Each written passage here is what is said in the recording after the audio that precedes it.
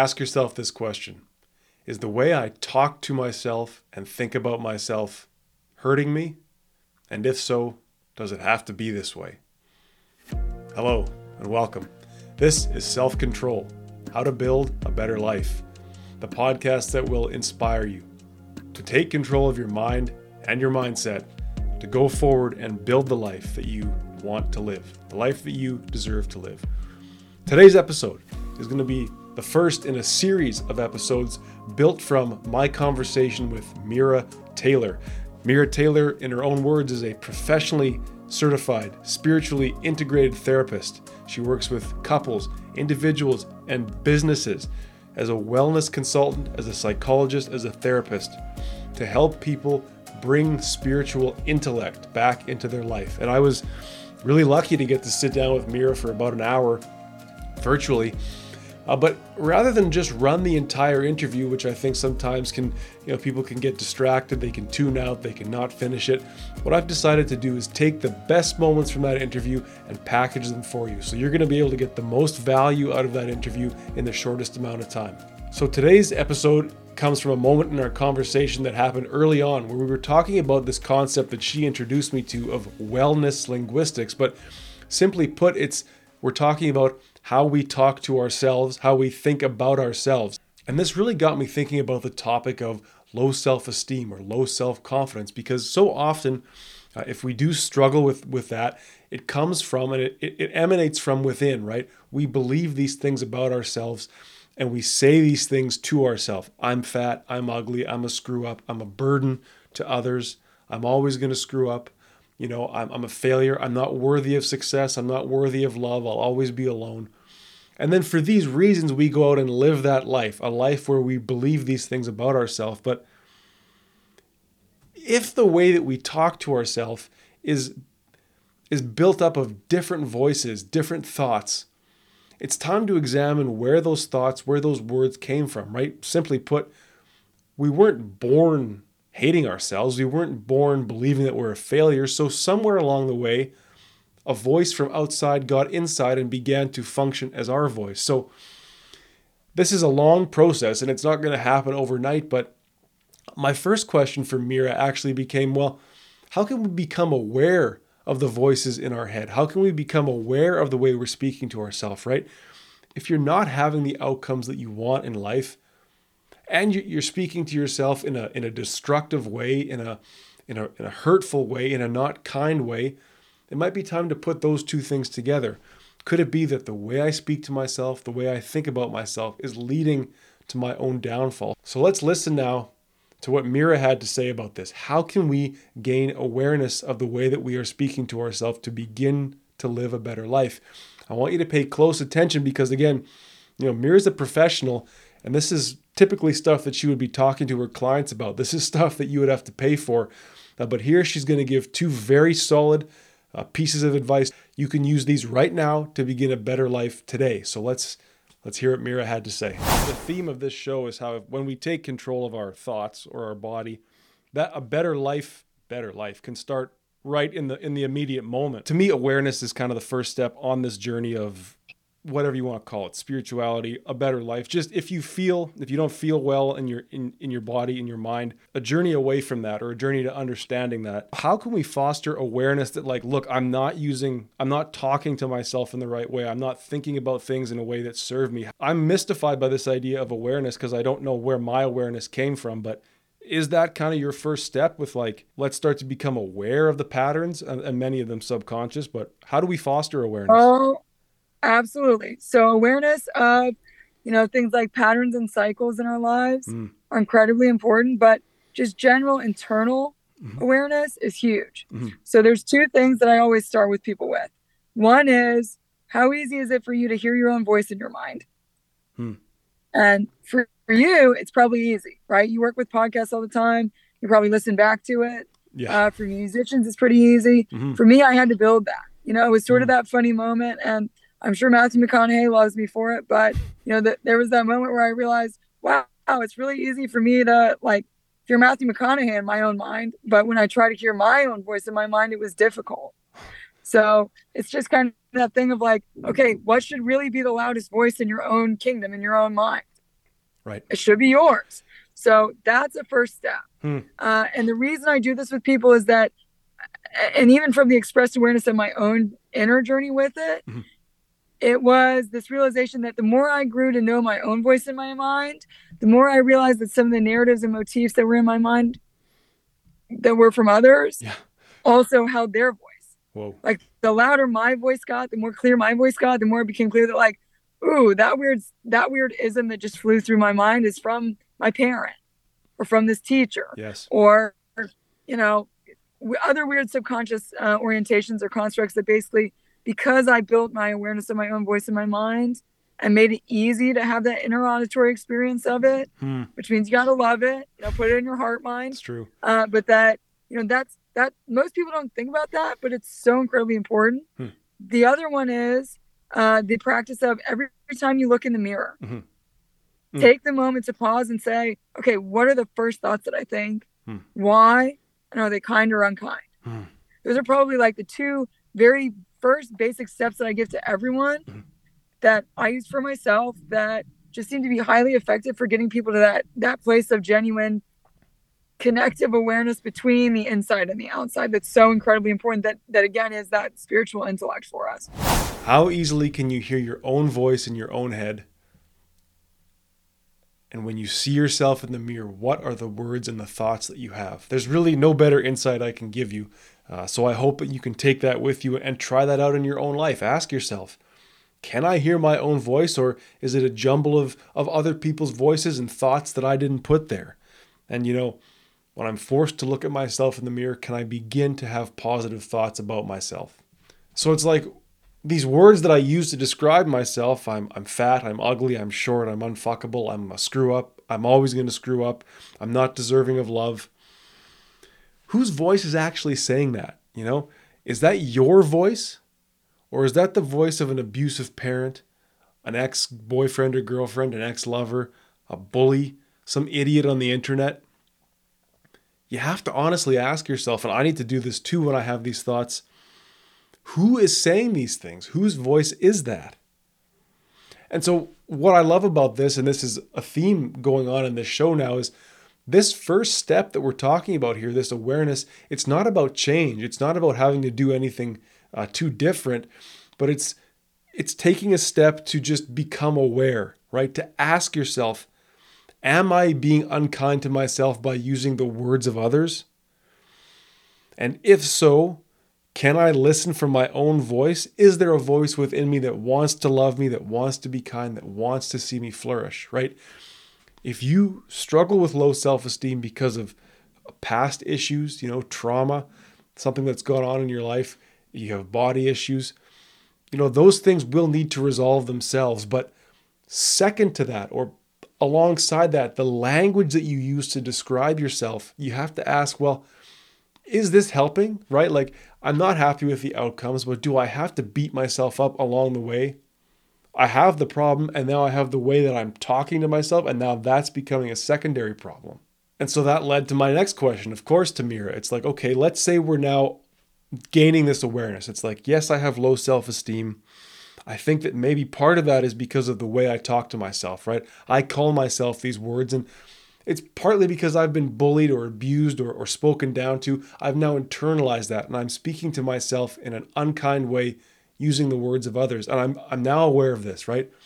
What can I do about this? And she gives a really neat answer here. She discusses her concept of cognitive architecture, or the way our thoughts work in our mind. And she gives some kind of funny examples to sort of illustrate how the mind works. But pay attention to the second part of her answer here, because she gives 4 questions that you can ask yourself to begin this process of rebuilding your cognitive architecture, this process of changing the way you talk to yourself and think about yourself. Again, these are questions that she asks her clients. These are things that people typically pay for, and she was good enough to come here and share these with us. So give a listen to her thoughts. Now you've become aware of the way you're talking to yourself.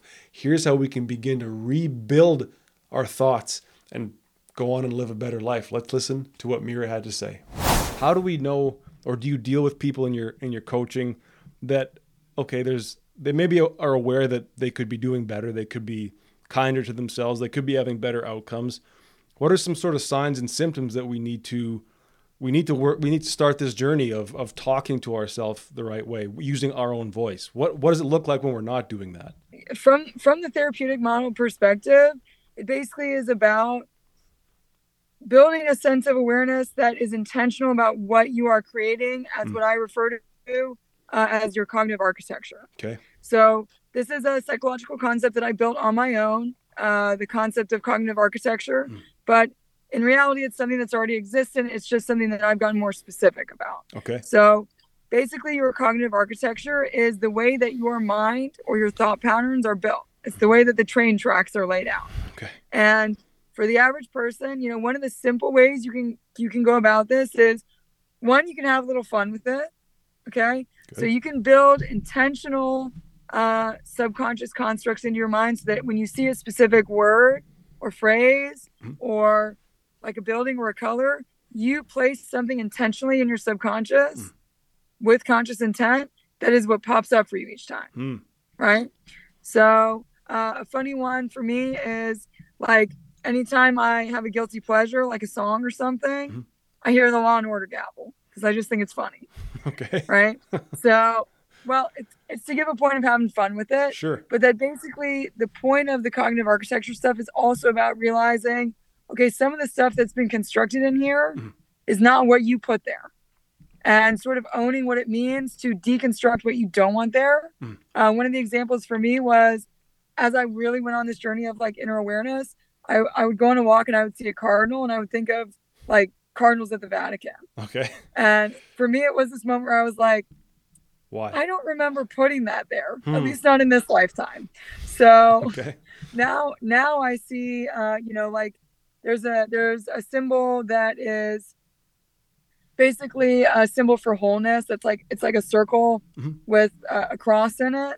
That's basically like the universal symbol for wholeness. And that's now what I see or think of when I see a cardinal, basically. So these are simple things. And, for the average person, this might seem like a silly thing, but our mind runs with those sort of loops all day long. We see something and something else pops up because of a subconscious connection that we have to it. So it's really all about people being aware of those subconscious connections and then saying, 1, did I put that there? 2, if I didn't, who did? 3, do I want it there? And then like 4, is there something else I want there? Sure. So there's a way to have, and it's important to have fun with it. I actually think it's important to have fun with it. But, so for the, another example might be, someone who feels like they don't like school or didn't enjoy school. And so they subconsciously orient the understanding of learning as being unenjoyable. Right. But that's not necessarily actually true. No. Or the association that when you think of working for your income, this is one for businesses that I bring up all the time, that the average person thinks or has a subconscious understanding from a perspective of morality that you have to work incredibly hard for your money. So not necessarily a bad thing. It's nice to be motivated, but the reality is most of us want the smarter, not harder life. So it's not necessarily a good belief system to have.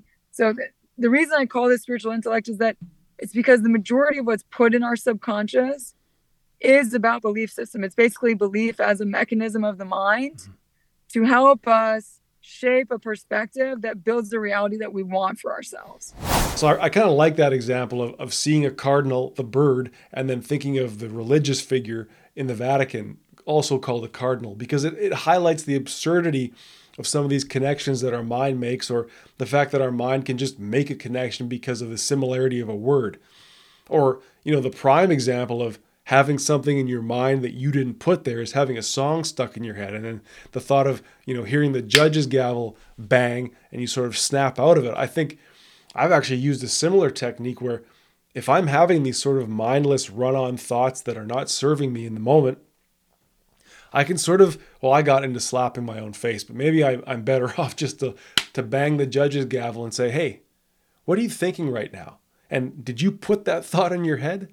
Those self-defeating thoughts become an invitation to truly to examine them, right? It's like, let's ask those 4 questions. Did I put that thought there? If I didn't put it there, who did? Do I want it there? And is there something else I can put there? This is a very empowering thought. It's like, yes, I am thinking things about myself that are unkind. I'm aware of that now. But, and this is the most empowering thing I can say on this show, is that you can, over time, choose what to think. And it's an examination, and it may take going to therapy. It may take starting a journal and being very honest with yourself all the time about your thoughts. But if I always believe that I am unworthy of love, I have to ask myself, did I think that? Do I think that? Or was that my ex-lover who on the way out the door let me know that that's what she or he thought about me, right? And then so it's like, well, if that thought came in from outside and it's now inside, do I want it there? And surely there's something else I can put there. And it's not as simple as saying, no, I am worthy of love and going on. But it will take time and repetition to rebuild that architecture. But awareness of the presence of that thought and the fact that it came from somewhere else and that your voice could override it over time, I think is just crazy empowering, right? Of course, it will take repetition, but this is a start. You were not born hating yourself. You were not born believing that you are unworthy of love. Sure, maybe you've failed in relationships. Sure, maybe you've done things wrong.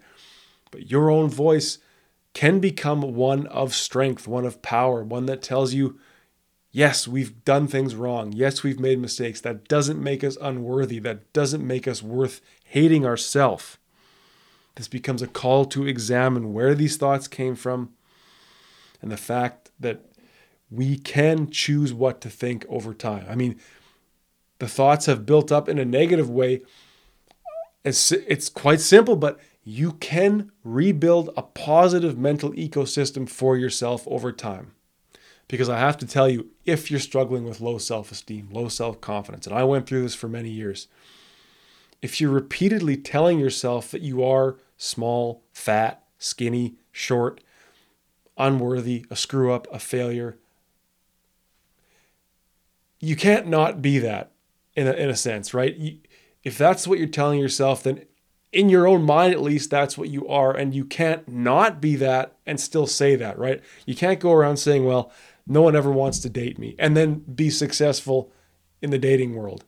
It's just not, how could it be possible? You can't go around saying, I'm fat, I'm out of shape, and then begin to have success with your physical training.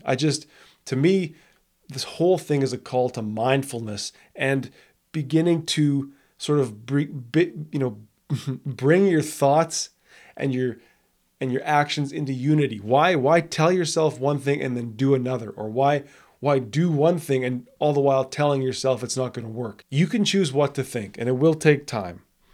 But if you're going to continue saying that you're a screw up, a failure, a burden, then you can't not be that. This is my own belief. We can't go running around thinking one thing and trying to be another thing, right? So I think I'll leave it there for now. To me, this is part of the journey towards mindfulness, examining our own thoughts and realizing quite often we use the voice of another person to abuse ourselves, and we don't have to do that if we're willing to strengthen our own voice and start to rethink some of those beliefs. Of course, it will take time. It will take repetition. But if you're telling yourself that you're a screw up, that you're ugly, that you're unworthy, that you're a burden on other people, then that's what you are in your own mind, right? Obviously. So then how can you not have a life of poor outcomes if you're going through life believing those things? To me, a part of mindfulness is aligning our thoughts and our actions together. If you want to have a better life, if you want to have better outcomes, if you want to gain confidence, you do on some level have to begin talking about it before it's even there. And that's what this is about. Become aware of how you're abusing yourself with outside thoughts, seek to eliminate them, and begin to privilege your own voice and talk about living the life you want to live. It starts there. It really does. So I'd like to thank Mira for sitting down with me. I'll have all her credentials in the show notes. And we're going to do a couple more episodes using her wisdom and her voice to sort of build some ideas. So look out for that. In the meantime, please remember, better is possible.